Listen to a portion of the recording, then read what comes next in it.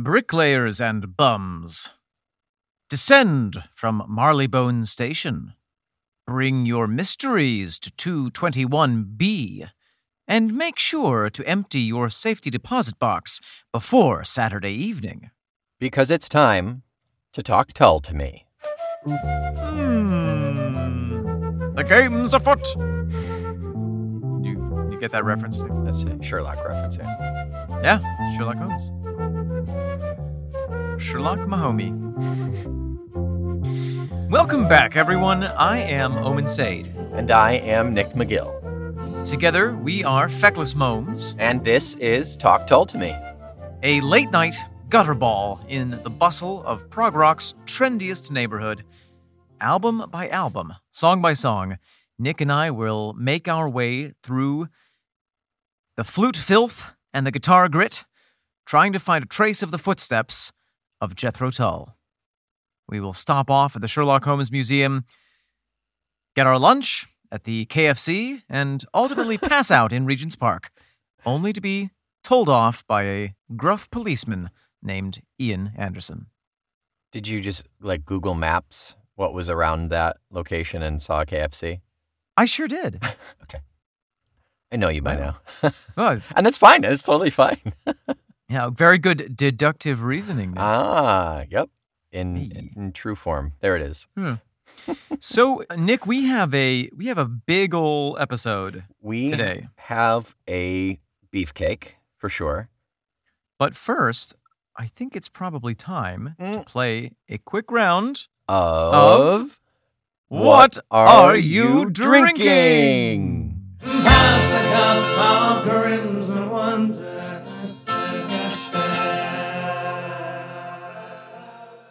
Omen, Nick. what are you drinking? Nick, tonight I am drinking a pint of Angry Orchard Crisp Apple Hard Cider. Oh, I didn't know you were a cider guy. You know, it's mostly for my wife, the cider. Mm-hmm. We usually keep it on hand, but what happens is that, if I get a 6-pack of beer and a 6-pack of cider, I drink up all the beer very quickly. And my wife And then there's cider left over. doesn't drink that much, and so there's usually cider left over. And that's where I am tonight. And therefore you are consuming it. But I actually really enjoy cider. I drank a lot of cider when I was in England. Mm-hmm. Yeah. Did you ever drink any Perry? Any what? Perry. It's the I think it's the pear pronounced equivalent. Perrier, Nick. Oh, how embarrassing. Perry, it's the pear equivalent of cider. I think I've had a pear cider in my life, yeah. I'm not a big pear fan, though. That's Yeah. shameful. Yeah, no one's perfect. Nope. Nick, what are you drinking tonight? I have made myself a little cocktail, actually, this evening. Really? Yep. Of my what's in own divine invention of divination. Uh-huh. I've drank too much. It's apparently very strong. It is a healthy dose of carbonated water, Yes. followed by Soda Press Company's Organic Tonic Spirit Classic Indian Tonic, which has uplifting botanicals and citruses blended with a bite of natural quinine sourced from the fever tree. Great. On top of that, some healthy dashes of Angostura orange bitters. Love it. And then finally, some Hendrick's Midsummer Solstice limited release gin. Wow.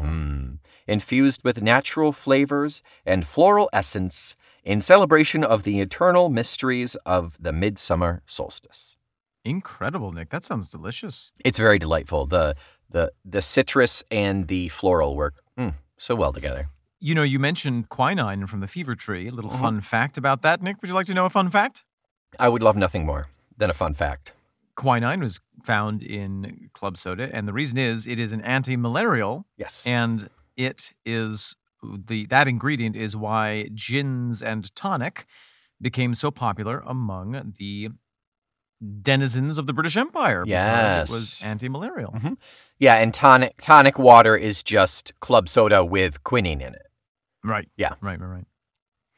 Well, now that Well. that's out of the way, Nick, do we have any other business to attend to before we jump into this week's episode? Other than some notes on the song itself, I've got nothing.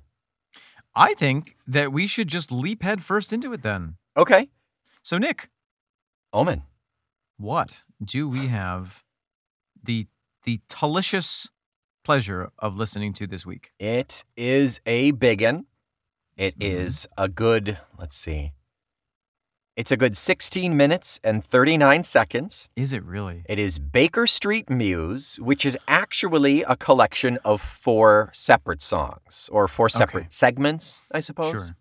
Pygmy and the Whore, Nice Little Tune, Crash Barrier Waltzer, and Mother England Reverie. Oh boy. Well. And just for clarification, Pygmy and the Whore, it's Pig, Pig-me. So this song is very exciting, and let's have a listen to it.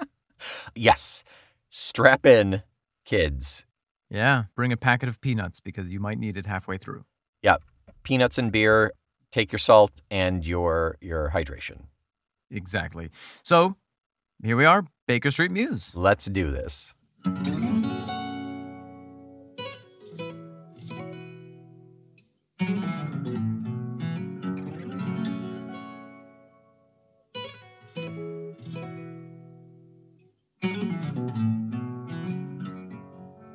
Well, Nick. Mercy me. Let me go have a quick shave and a shower after listening to that because I have grown a full beard during the course of listening to that song. I need to consume some nutrient bars. Yeah. I'm worn out. Yeah. That song, that song I think really is, I would describe it, Nick, as an oeuvre. A full oeuvre all in itself. Normally an oeuvre is like a body of work. It is a collection of works. This in and of itself is a piece. This is a body. It's a piece which of work. Contains bodies. It is a solar system. Yeah. It's a Russian doll of a song. It is a matryoshka. Yeah. I told you never to call me that. I'm sorry. Not in public anyway. Yeah, as you said, Nick, it's 16 minutes long. I mean, if we just want to start with the structure and get more specific from there, it's got, as you said, 4 segments, each of which they're all broken up from each other with instrumental breaks, and they are bookended with the sort of typical thing from this album, which is Ian talking to himself or perhaps to us alone in the studio. Right, to the people that he is performing live. In his head. In his head, yeah, but it maintains that minstrel. Yeah. The minstrel's audience. So that's the basic layout of it. Mm-hmm. But then each section has its own personality, its own tune. Mm-hmm. The instrumentation remains similar throughout, although there are some changes as we go through.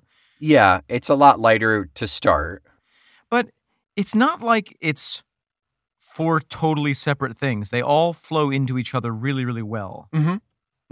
Yeah. It does make me wonder about the writing process for this song, if it was 4 separate origin points all orbiting around the subject of Baker Street, or if it was, his massive ode to Baker Street, which was so large that it had to be broken up into 4 sections. Right. Is it just convenient that they all were in the same key and they flowed together, or is that something that he hammered together after the fact? It's a good question because why is it separate songs because they flow so well? Or is it an articulated carapace? We'll never know. Yeah. I think we will never know. So a little info about this song. Yes. At the time, Anderson was renting a cottage known as a Mews, M-E-W-S, Mews Cottage, just off of Baker Street in central London. Oh, my goodness. What is a Mews cottage? What defines a Mews cottage? I've heard the word. A mews, M-E-W-S, it's a British name for a row or courtyard of stables and carriage houses, with living quarters above them, built behind large city houses before motor vehicles replaced horses in the early 20th century. Mews are usually located in desirable residential areas, having been built to cater for the horses, coachmen, and stable servants of prosperous residents. The renovated servants' quarters provide attractive housing in the best locations, with off-street parking in the carriage house and stable. Wow. So a pretty swanky little apartment. Yes, but also a horse's garage. It's where the horse parks its car. It's where the horse parks his Porsche. In London. One horsepower.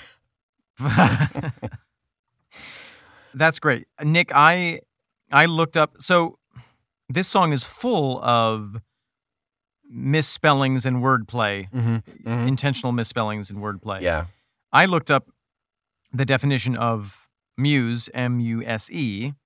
Okay. And was about to go on a whole tirade about why this song relates to one definition as to another. And then I ruined it for you. And then you ruined it for me, Nick, like you always do. But actually, I do think that, I mean, that's amazing, and that provides such incredible specificity of context to this. Right. I do think that there is something in the M-U-S-E muse. Oh, absolutely. I think it's entirely possible that he heard the term Baker Street Muse, M-E-W-S, and was like, oh, what if it was M-U-S-E, and then just went from there. Right, because English is full of... homonyms. Oh, thank you. Homophones, actually, not homonyms, homophones. What's a homonym? Same meaning, different word? Spelled the same, sounds different, like read and read, I believe. I never spell anything the same way, Nick. No, consistently, as long as I've known you. Yes. So the word muse, of course, relates to the 7 mythological Greek figures, the daughters of Zeus and Mnemosyne, who presided over the arts and sciences, or a person or personified force who is the source of inspiration for a creative artist. But it's interesting because Ian says he is the muse. Yeah. So that leads me to my second definition of muse. Go on. The verb. Oh, yeah. I didn't even think about that. From Old French muser, to meditate or to waste time.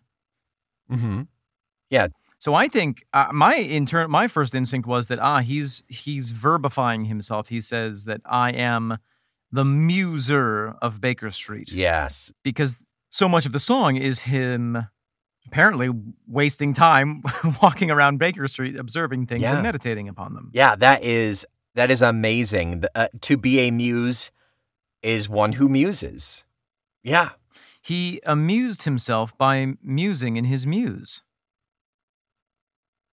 Yep, it tracks. Yep, yep. It took me a minute. I approve. Yeah, I like it. All right, that wraps up that 17-minute song. We took care of that. Unfortunately, it does not. So let's talk about the musical aspects of this song as we usually do. Yep. We start, as we said, with this speaking straight into the mic. Baker Street Muse, take one. And then he does this incredible acoustic guitar riff. Yeah. And then apparently messes up. Baker Street Muse, take one.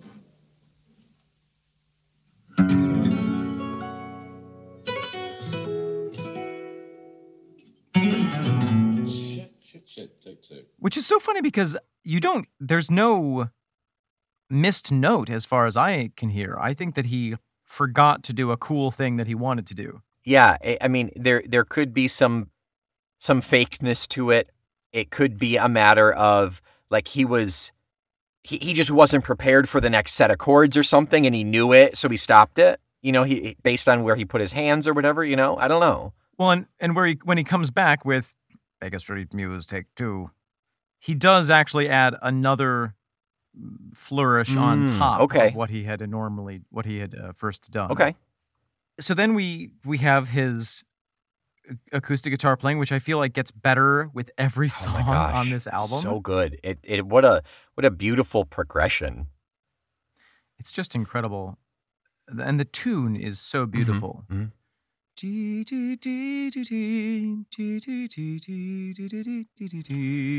But it's not just solo guitar for very long. Very quickly. At about 40, the piano comes in first.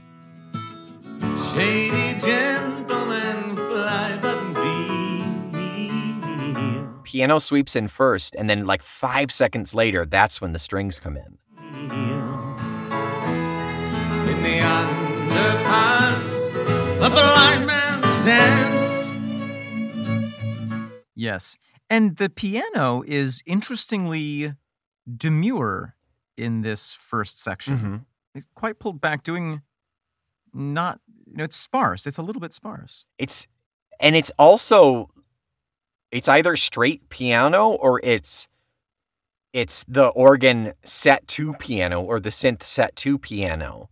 I think it is a straight up piano. It's really nice to hear. It's really beautiful to hear. Is. It's a nice change. We do hear organ later on in, let's see, the Pygmy to the Whore part. Yes. But it's hearing just that nice, lovely piano. It's a nice change because it's, at this point, it feels very, very rare to hear just straight piano.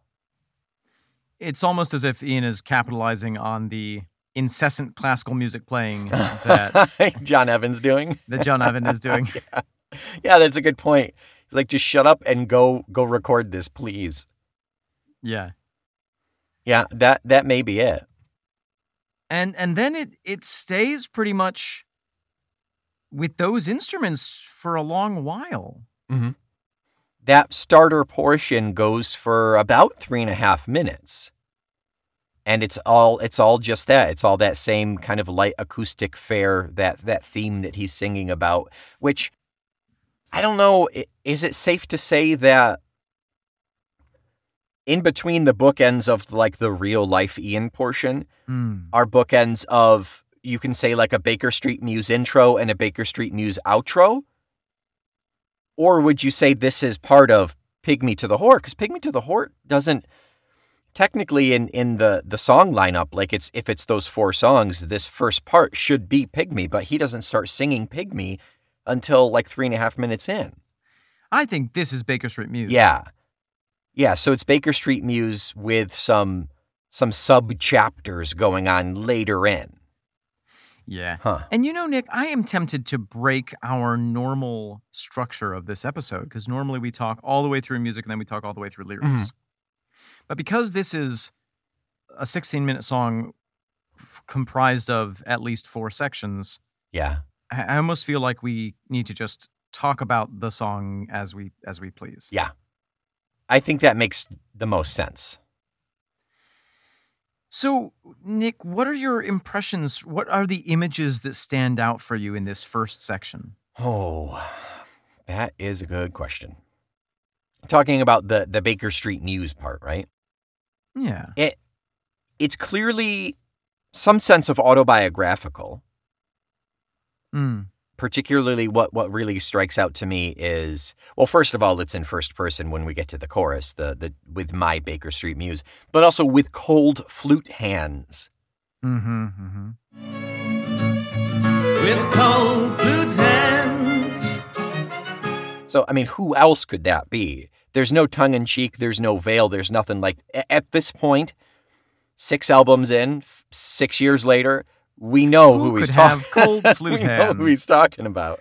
Oh, no, it's Flute Hands Oh, McGee. no, it's chili flutes. So that part sticks out. I really like that. There's a lot of beautiful poetry here. And I never really paid attention too much to the chorus until now. Yes. But the chorus really sticks out to me here. Didn't make her with my Baker Street ruse. Couldn't shake her with my Baker Street bruise. Like to take her, I'm just a Baker Street Muse. Didn't make it with my Baker Street ruse. Couldn't shake with my Baker Street bruise. Like to take, I'm just a Baker Street Muse. Who is the her here? And like, this is, in some way, it's multiple tactics to get some end result. Didn't make her, I get that is make a mark, like a con man makes a mark, and that confirms that with my Baker Street ruse. Couldn't shake her with my Baker Street bruise. That he tried to scare her. He tried to hit her to make her change her mind or do something. But then, interesting. Like to take her, I'm just a Baker Street muse. I don't. My mind. That's interesting. I like the con man narrative of that chorus. I was thinking of more along romantic terms. Didn't make her, as in didn't make it with her. Make the whoopee. Okay. The whoopee, right. With my ruse of, showing off how cool I am. Okay. And then couldn't shake her. Maybe once my interest waned, hers increased. Okay. Sort of ill-timed interests on both sides. It's interesting. Yeah, this is one of those very opaque poetry. What are we getting at here? Yeah. There are some places that are clearer than others. Maybe we should go for the low-hanging fruit. Sure. And I wish that when we pinpointed those spots of clarity that we could maybe pull back and look at them all and see, like, oh, maybe this is how it all fits in. But I'm still, even looking at those points, I'm still struggling a little bit. But let's try it. Yeah, what do you got? Let's do some pointillism. Yes. Let's point it out. Ale, spew, puddle brew, boys, throw it up clean. Ale, spew, puddle brew, boys, throw it up clean. Well, that's very clear. Yeah. Young men who drink so much that when they vomit, there's no food in it at all. Throw it up clean, meaning like get it all out. Like get out the poisons, boys. I think it means throw it up clean, meaning it's just liquid because they haven't eaten anything. They've just been drinking. Coke and Bacardi keeps them green, colors them green while they're so sick because they've drunk too much. Yep. From the typing pool goes the mini-skirted princess with great finesse. Coke and Bacardi colors them green. From the typing pool goes the mini-skirted princess with great finesse.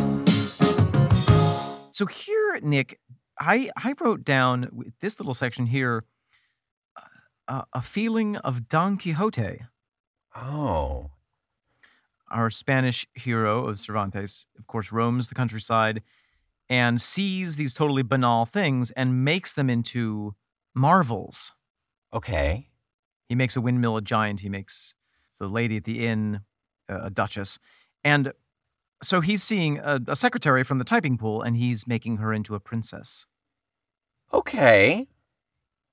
Fertile Earth Mother, your burial mound is 50 feet down in the Baker Street underground. Fertile Earth Mother, your burial mound is 50 feet down in the Baker Street underground. So there, again, maybe it's the same woman, maybe it's another, but it's not just a woman going from work at Baker Street. It's a mythological agricultural goddess who's descending into the bowels of the subway to her sacred burial mound. You know what I mean? Okay. I don't know why underground didn't register for me for like the underground, the train. Oh yeah, the tube. Yeah. Okay. Fertile Earth Mother, your burial mound. Or it could just be anyone. Okay. Yeah.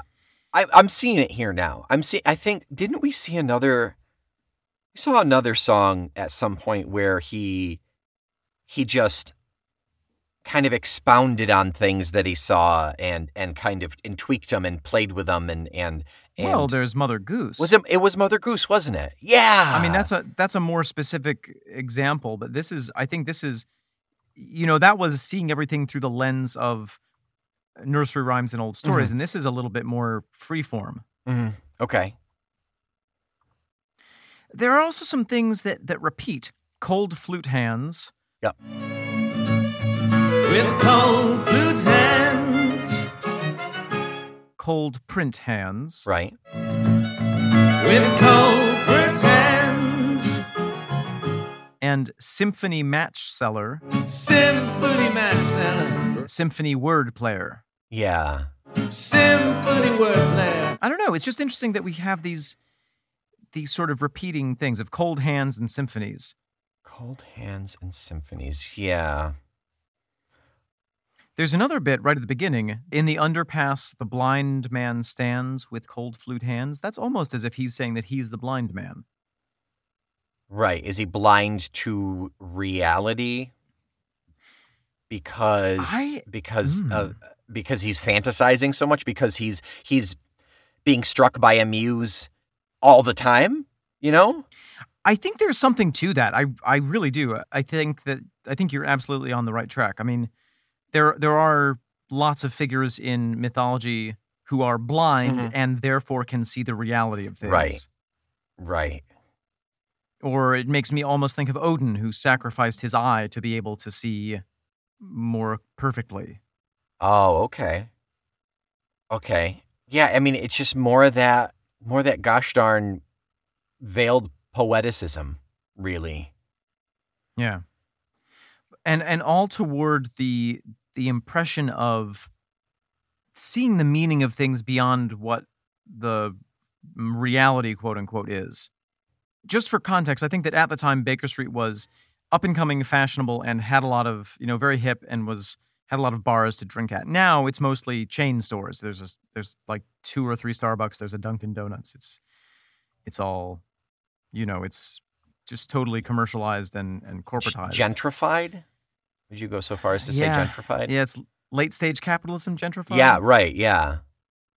But I think at the time it was really bustling and really, really vibrant, with people working and partying and being homeless and having a lot of money. I think there were a lot of contrasts.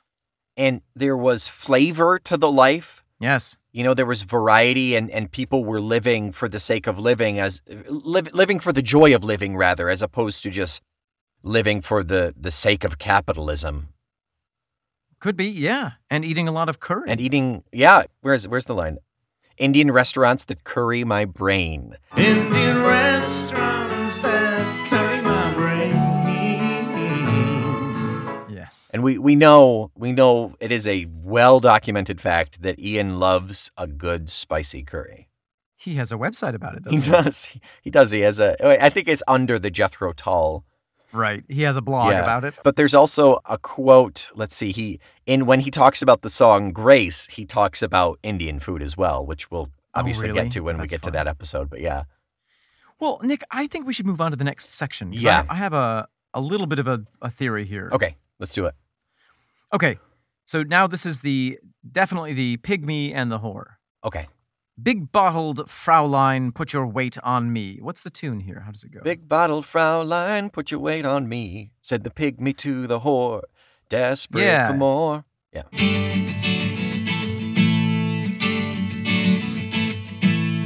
Big bottle Fraulein, put your weight on me, said the pygmy to the whore, desperate for more.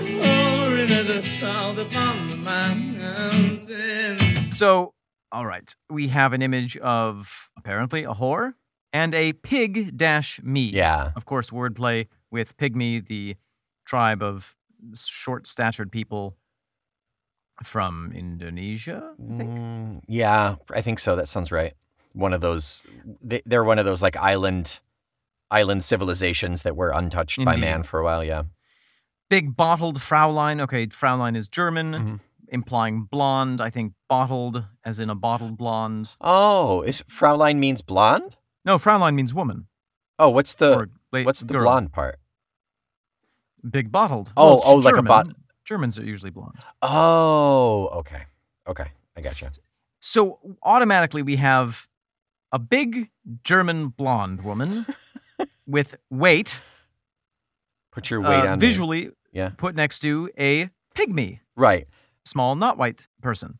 And I think that, the wordplay with pygmy, obviously there's the implication of being small, but also pig-me, sort of a self-centered, sexualized piggy man. Yeah, and like me being a pig, yeah. Yeah, a me pig. And finishing up that sentence, desperate for more in his assault upon the mountain. the mountain of the Fraulein. Yeah. Right. Little man, his youth a fountain. Oh, that's rather descriptive, isn't it? Mm-hmm. Overdraft and still counting. Little man is youth a fountain. Overdrafted and still counting. So I think what we have here, Nick, the theory that I want to float is that this section is all about contrasts, and contrasts of a particular nature, which firmly, for me, put it into the world of the grotesque. Okay. The grotesque, of course, being an ancient, or rather old, and well-established art form of contrasts that are within the realm of reality, but contrasting things in such a way that makes you see the underlying rudeness of the world in a way. Yeah. Rudeness in the sense of just raw and different, not necessarily like rude, like to a person kind of thing. Right, Yeah. right. Rude in terms of basic or base or sexual. Mm-hmm. Yeah. It's common by a lot of the classic comedic writers of doing these very drastic juxtapositions to really not give you any room to be like, what does he mean here? You know? Yeah. And we have all of the things here. Testicle testing, wallet ever bulging, dressed to the left. Ooh, here's a little bit of fun phraseology for you, Nick. Do you know what dressed to the left refers to? I do not. So in the days of men's tailoring, men's trousers were, the crotch was tailored very high. And because it was impolite to speak to a stranger whom you're making a suit for about his genitalia, apparently tailors would often say, "Does sir dress on the left or on the right?" So that they could accommodate the seam appropriately. Oh my goodness. I know. That there would be a set preference. That's the thing that blows my mind the most. Well, yeah. Mm-hmm. and then it's reinforced. Dressed to the left, divulging the wrinkles of his years. Ooh. Testicle testing, wallet ever bulging. Dressed to the left, divulging the wrinkles of his years. It reminds me of the Robin Williams joke. Yes, that's exactly what I was thinking. You know the one? Yep. Yes, ballet. Men wearing pants so tight you can tell what religion they are. Ballets, men wearing pants so tight you can tell what religion they are. Yes. Yes. He used that joke in so many iterations, but yeah, absolutely. It's a good one.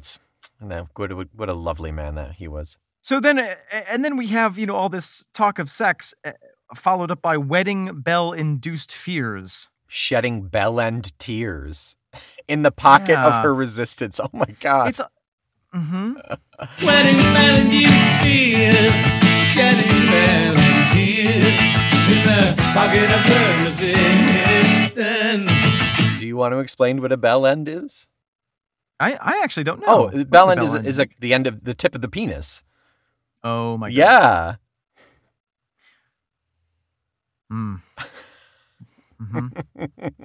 In her pocket. And after all of this very descriptive, although somewhat cautiously caged lyrics. Barely. It's a cage made out of like balsa wood. Yeah, exactly. It's a cage made out of magnifying glasses. He says, "And my rudder slowly turns me into the Marleybone Road." And my rudder slowly turns me into the So it's sort of, I get the impression of walking home at the end of a long day of being a flute man, walking through all of these people, just like, this crowd of sexualized, drunk people spending money and catering to their own desires and survivals, and him just trying to go home, trying to get back to his nice little cozy apartment. And when you're tired and you just want to go someplace quiet and exist outside of the realm of the real world, stuff is going to be accentuated and That's a great caricaturized, point. and of course everything is more grating and annoying and obnoxious, and he's just hunching his shoulders and trudging through, and bras are flying and pants are dropping and who knows what else. Right. Exactly. Yeah. Exactly. Someone stuffs a $5 down his drawers. Yeah. And he's like, no, just I just want a cup of tea. carries on, yeah. Okay. So that's that section. I got that one. That one works for me. Yeah. Then we have the glockenspiel break. Oh, yeah. Yeah, that transition. Oh, and then the strings come in at about 6:45 too. That cello sweeps in underneath it. Ooh, yeah. Do do do do do do. Yep.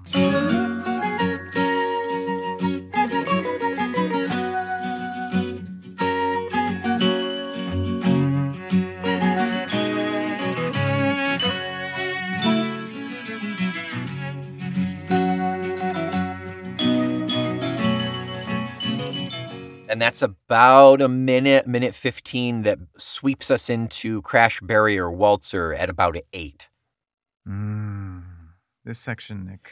This song, I don't know how familiar you are with any of Bowie's work, but this has a very early Bowie sound to me before he got really electric and psychedelic.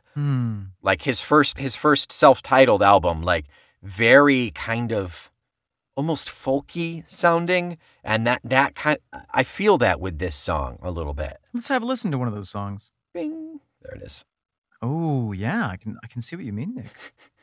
That's knowing you haven't listened to it. That just sounds that tell just them. sounds demeaning.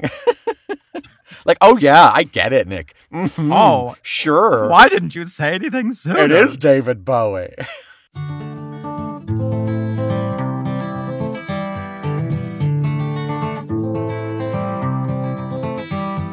Smiling girls and rosy boys, come and buy my little toys. Monkeys made of gingerbread and sugar horses painted red. So here we get into the next section, and here slip I dragging one foot in the gutter. And here slip I, dragging one foot in the gutter. So Nick, this section is difficult for me to listen to closely because it makes me quite sad. It pulls on my heartstrings. It seems to be about our singer encountering a really down and out homeless woman, old Lady Grey. Okay. And there sits she, no bed, no bread, no butter, on a double yellow line where she can park anytime. And there sits she, no bed, no bread, no butter,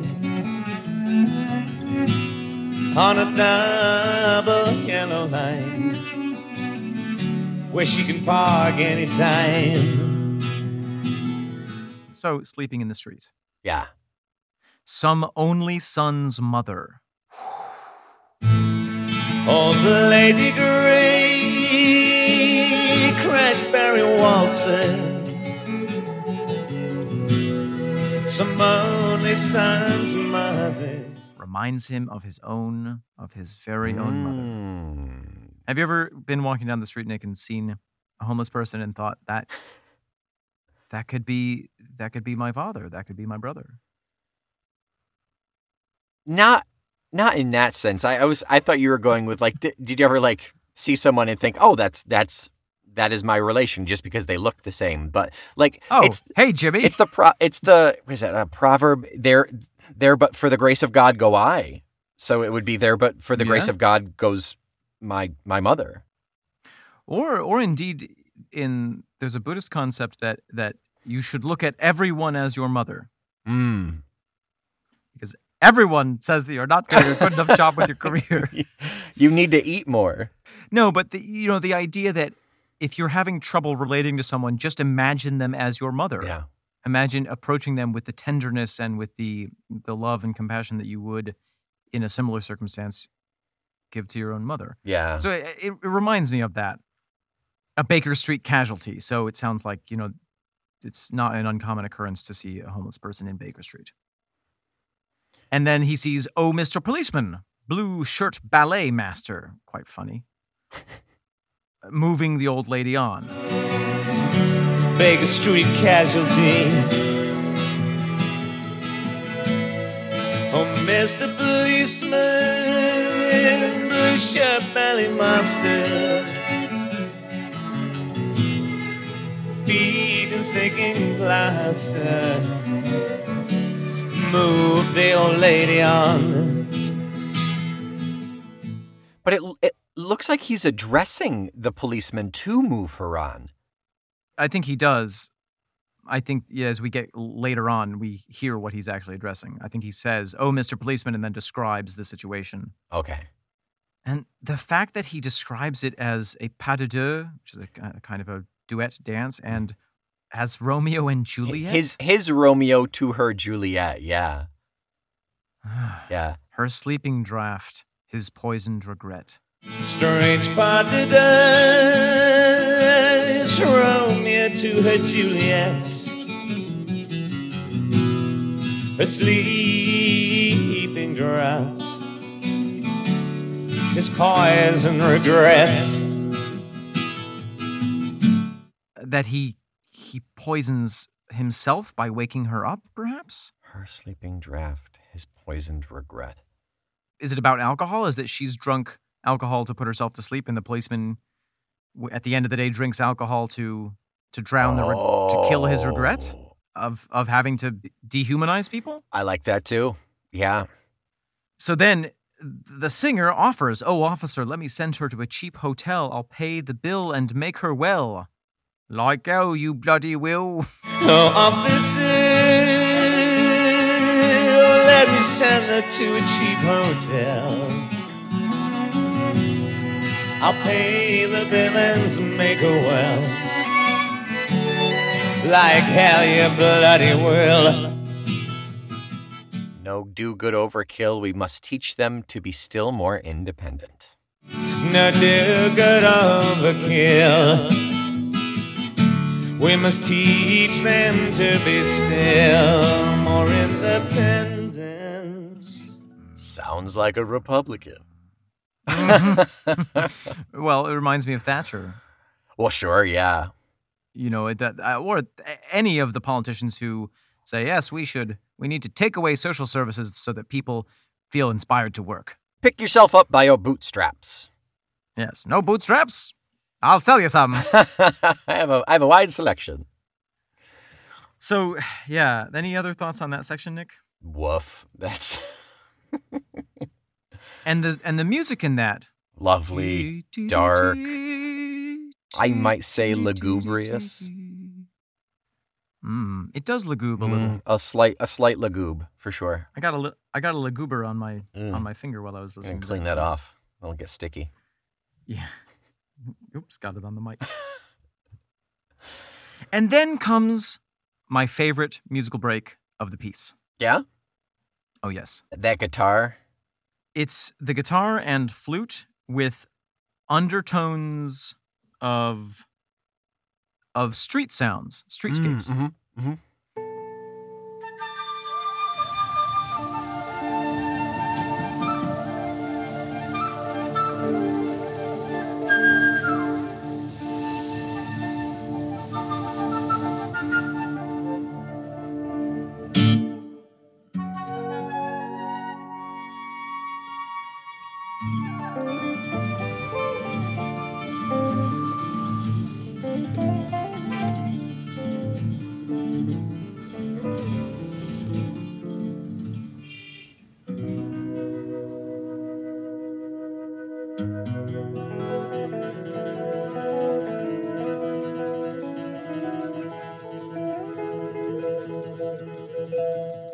Which is funny to me. It makes me wonder, did he actually record the streetscape at Baker Street? Is that the real sound of Baker Street? Oh.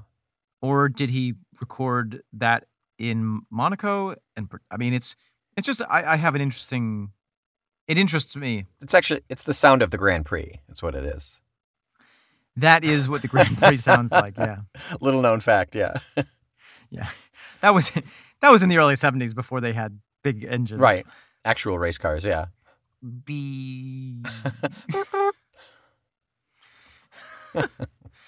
You know, the music in that break reminds me, and this actually would be an interesting thing to play here, of the Daphnis and Chloe suite by Maurice Ravel. I love Ravel. I feel like this is not my first time mentioning that piece of music. It doesn't sound familiar to me. It's got that kind of early morning, like the world miraculously waking up feel to it. Okay. You can almost see the fairies flitting about in the trees. It is 17 minutes long. Yeah, just like Baker Street Moves. Right, yeah. Oh, clarinet me. Bassoon me. Oh, the harps. Oh my God, this is gorgeous. Cellos, yes, inside of me. Oh my God. Okay. I should never have mentioned this to you.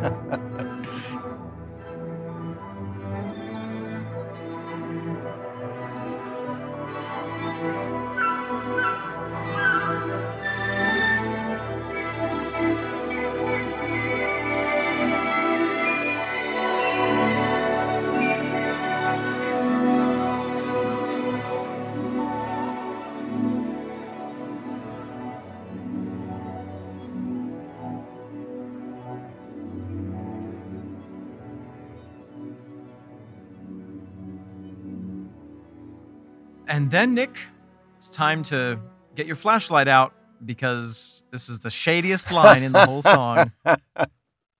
Was there a slight by Time magazine that this is applying to as well, or were they put in there for the wordplay? Just to make for the wordplay and like a plausible deniability, you know? Oh, I don't think he cares about deniability. And to clarify for everyone listening, the line is, I have no time for Time magazine or Rolling Stone. Ba-da-doom, boom, boom, ba-da-doom, boom, the way he says Rolling Stone, yeah. I think. There's no hiding. Yeah. I have no time for Time magazine or Rolling Stone. Well, he makes reference to it makes reference earlier on to the magazine sellers, the newspaper sellers. Okay, yep. So maybe it's, in the image of walking through Baker Street, maybe it's just the notion of people trying to sell him stuff, and he's like, no, I don't have time for that. Especially not Rolling Stone. Right, yeah. I mean, again, it's okay, maybe it's not plausible deniability, but it's maybe it's more a wordplay in the sense of a poetic, like, oh no, I don't have time for that. I need to get home and go to sleep. But secretly, very, very barely secretly, it's yeah. Oh yeah. Screw Rolling Stone, you know. Definitely. I think there's also the joke of I have no time for Time magazine. Yeah, that's it. That's in there. That's very convenient. I have no wish for wishing wells or wishing bones. I have no house in the country. I have no motor car. I have no wish for wishing wells or wishing bones.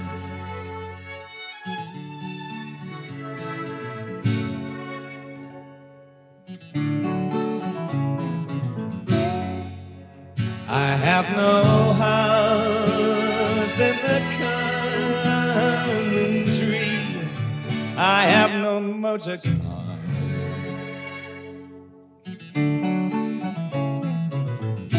So it's sort of setting himself up as a cipher, I think, as the Great Zero. The middle of the road.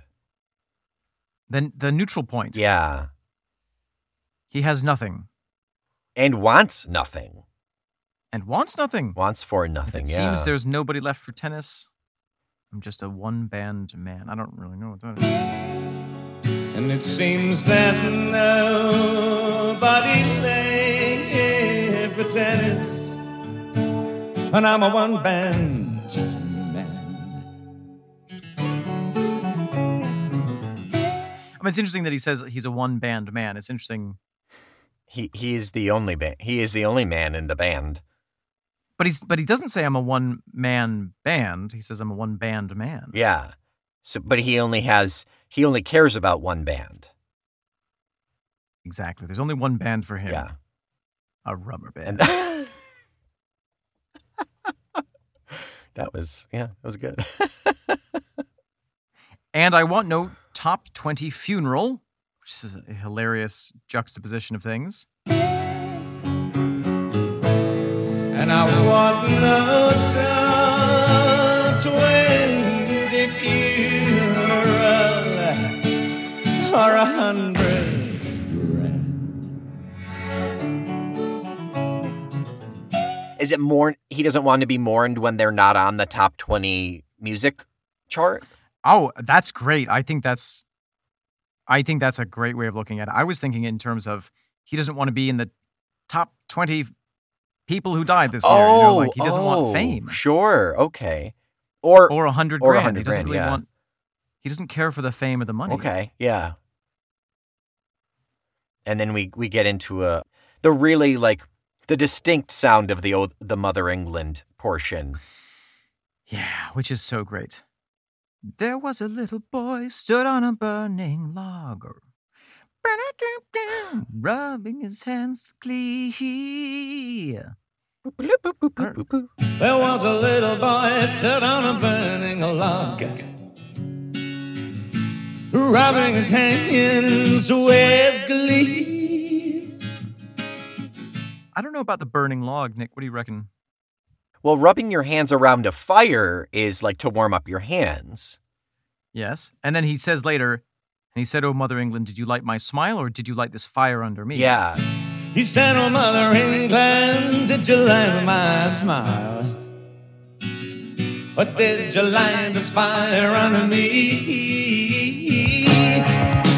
Maybe it's a sense of England trying to help, say, the homeless and doing more harm than good.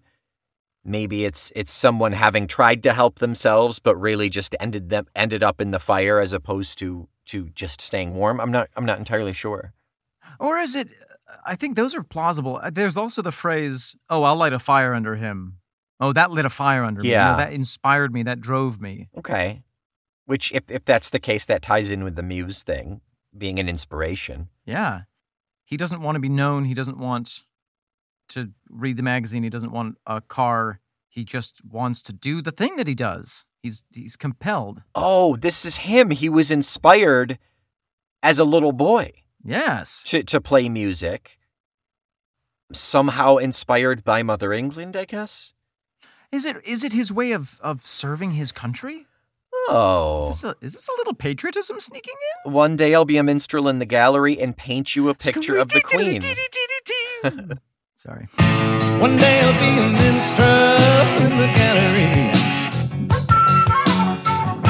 and paint you a picture of the Queen. So another one of those mentioning a song in a different song in a song. Love it. One day I'll be a minstrel in the gallery and paint you a picture of the Queen. That's what I'm doing for the Queen. Yeah, I'm painting a picture of England. And if sometimes I sing to a cynical degree, it's just the nonsense that it seems. Don't take me seriously. I'm just singing. Wow. And if sometimes I sing to a cynical degree, it's just the nonsense that it seems. It's also sort of what Shakespeare says about the role of art is to hold a mirror up to the world. Mm-hmm. If it seems that I'm cynical, that's not me. I'm just reflecting what is around me, like what this song does. Yeah. He's not judging that there are drunkards and prostitutes and con men and people stuffing their pockets with money and behaving badly. He's just reporting it in his way. Right. Yeah. It's just, I'm just telling you, if you're upset about it, be upset about the fact that they exist. Don't be upset that I'm telling you. Don't shoot the messenger. Yeah. Don't mince the minstrel. Minstrel mince pie. Mm. Don't flagellate the flutist. So I drift down through the Baker Street Valley in my steep-sided unreality. So I drift down through the Baker Street Valley in my steep-sided unreality. Again, being in the mind of the creative, being in the mind of one having been struck by a muse kind of thing. Yeah. Again, kind of the Don Quixote thing. Yeah, a little bit. He passes through blissfully unaware of actual reality and taxed by things that are real to him. Right. But to no one else, yeah.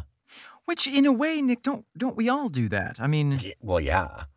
Isn't it our perception with which we experience rather than the actual world? Mm. I think that Einstein would agree. I don't know. He might. He loved this song. He did. He was a big Jethro Tull fan. Little known fact. Big Tull skull. Yep. Yeah. And then we just go into the wrap up of Baker Street Muse. We sure do. Anything else on this song, Omen? Anything else on the entirety that is Baker Street Muse? Yeah, I mean, we can never say enough. No. One thing that I really love is the way that the music drops in when he sings, "One day I'll be a minstrel in a gallery." And the music, just like the guitar comes in, the drums come in. Just in terms of... I like it. It's just the instrumentation, you're saying. Yeah, and the energy of it. And then a little bit later on in that wrap-up section, we have this incredible thing where the drums and the bass are buddying up and going dum, dum, dum, dum, dum, yeah. dum, dum. Indian restaurants that carry my parade. Newspaper warriors changing the names. Just lends such hardness. Yeah. It's so cool. This is a soundtrack. The instrumentation is a soundtrack to the story that he's telling. It's not necessarily a song and the music with the song. It feels like it accentuates it more. I think that this could be an operetta. Yeah. In 4 mini acts. A 16-minute operetta. Well, maybe snack breaks in between. Okay, so like 20. We'll say 20 minutes. Yeah, sure. Yeah. There's also an interesting thing that I want to point out here, Nick, that we didn't quite cover. There are flashes of it in other places, but here at the end, talking to the gutter stinking, winking in the same old way, I tried to catch my eye, but I looked the other way. Talking to the gutter stinking, winking in the same old way. I tried to catch my eye, but I looked the other way. It's almost as if he's walked this area so many times that he sees himself out walking there and tries to catch his own attention, but he's too wrapped up in his own thoughts to notice himself. Nick, are you still there? I am. Nick? Oh my God. I'm trying to follow the track there. I took that talking. I tried to catch my eye, like he sees his reflection and sees that it's him. And then he looks the other way. And then he looks the other way. Yeah. The sight of himself. He's disgusted. His brain has been curried by Indian restaurants. Yeah. He should try walking in the sidewalk instead of in the stinking gutter. Yeah. Yeah. All the gutter references reminds me of a Irish playwright, gay Oscar Wilde phrase. You know the one? About a gutter? No. We're all lying in the gutter, but some of us are looking towards the stars. Oh, that's Oscar Wilde. A little less depressing than I expected for Oscar Wilde, but yeah, that's nice. Yeah. a little less depressing than I would expect from a gutter. There's a positivity there. I like it. Nick, I think that we could do an entire podcast just on this song.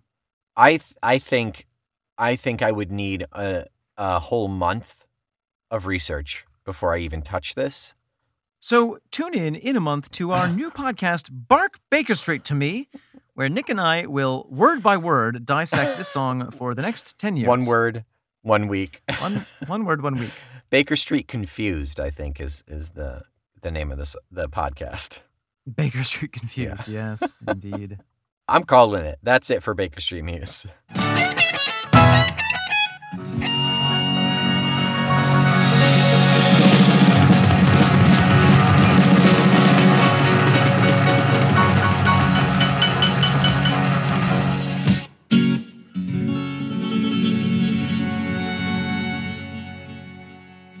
All right, Nick, what do we have the pleasure of talking tall in circles about next week?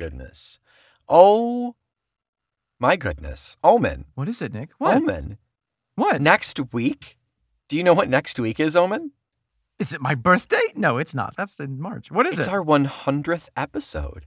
Oh my gosh. Who let us go on this long? No one has kept us in check. Everybody thought everyone else was going to stop us, and they just let it go. That's the problem with modern society. We are doing, because it is 3 days before Christmas, or it is the winter solstice, if you prefer, as that is my holiday of choice. Sure. We are doing Birthday Card at Christmas. So not from this album. Not from this We're album. Taking a break. Yep. We're just stepping away from Baker Street for a moment. We are doing the first track off of the Christmas album. Oh, Nick, what a treat. What a delightful treat that is. Will you be dressed up? I will be wearing something Santa themed. Okay. And I'll have holly in my hair. I'll have tinsel in my teeth. Mm-hmm. And I'll have ornaments on my armpits. I'm building an entire 1920s style swimsuit out of mistletoe. Oh, like that onesie? Yeah, exactly, with the out stripes. of mistletoe. Mm-hmm. Okay, full body stocking mistletoe. Yeah, that'll be prickly. Yeah, then I'm going to hang around in doorways. Look out. Just look up and see you perched up there, like pushing against the sides, holding yourself up. Terrifying. Well, until next week. Please be our Baker Street Muse. Give us something to perform for. Give us ideas. Give us inspiration in the form of 5 stars. Indeed, Nick. If you are feeling in the gutter, you can look toward the stars. 5 stars, actually, which you can send to our iTunes account, or just write to us. Yeah, Are we your muse? Yeah. Are we amusing? Are we? No. Oh, no. One final thing about the Nick. I can't get out. We forgot about to talk about that. Yeah. So a quote from Ian, when asked if there's any profundity there, was what did he mean by not being able to get out? A lot like Jean-Charles. Yeah. Whatever said. Rolling Stone. Said you can't get out of the album, you can't get out of the band, whatever. His response is, it did seem to have some implication. The embarrassing thing is, I did more than one take of it. Of course he did. He's got to be perfect. I can just imagine him talking with the studio manager, being like, I will leave 7 times today. Please lock the door one of those times. No, you didn't do it right. You didn't do it. Lock it again. Lock it again. I am Nick McGill. I am Omen Said. I'm exhausted. And we are Feckless Momes. And this has been, and will continue to be, Talk Tall to Me.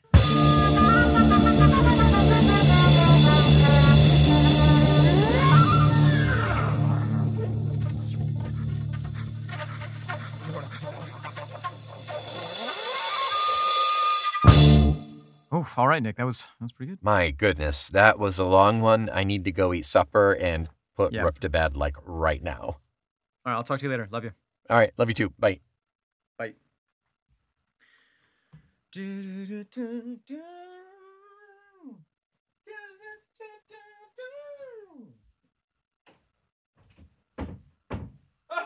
Talk Tall to Me is a proud member of the Feckless Momes Audio Network.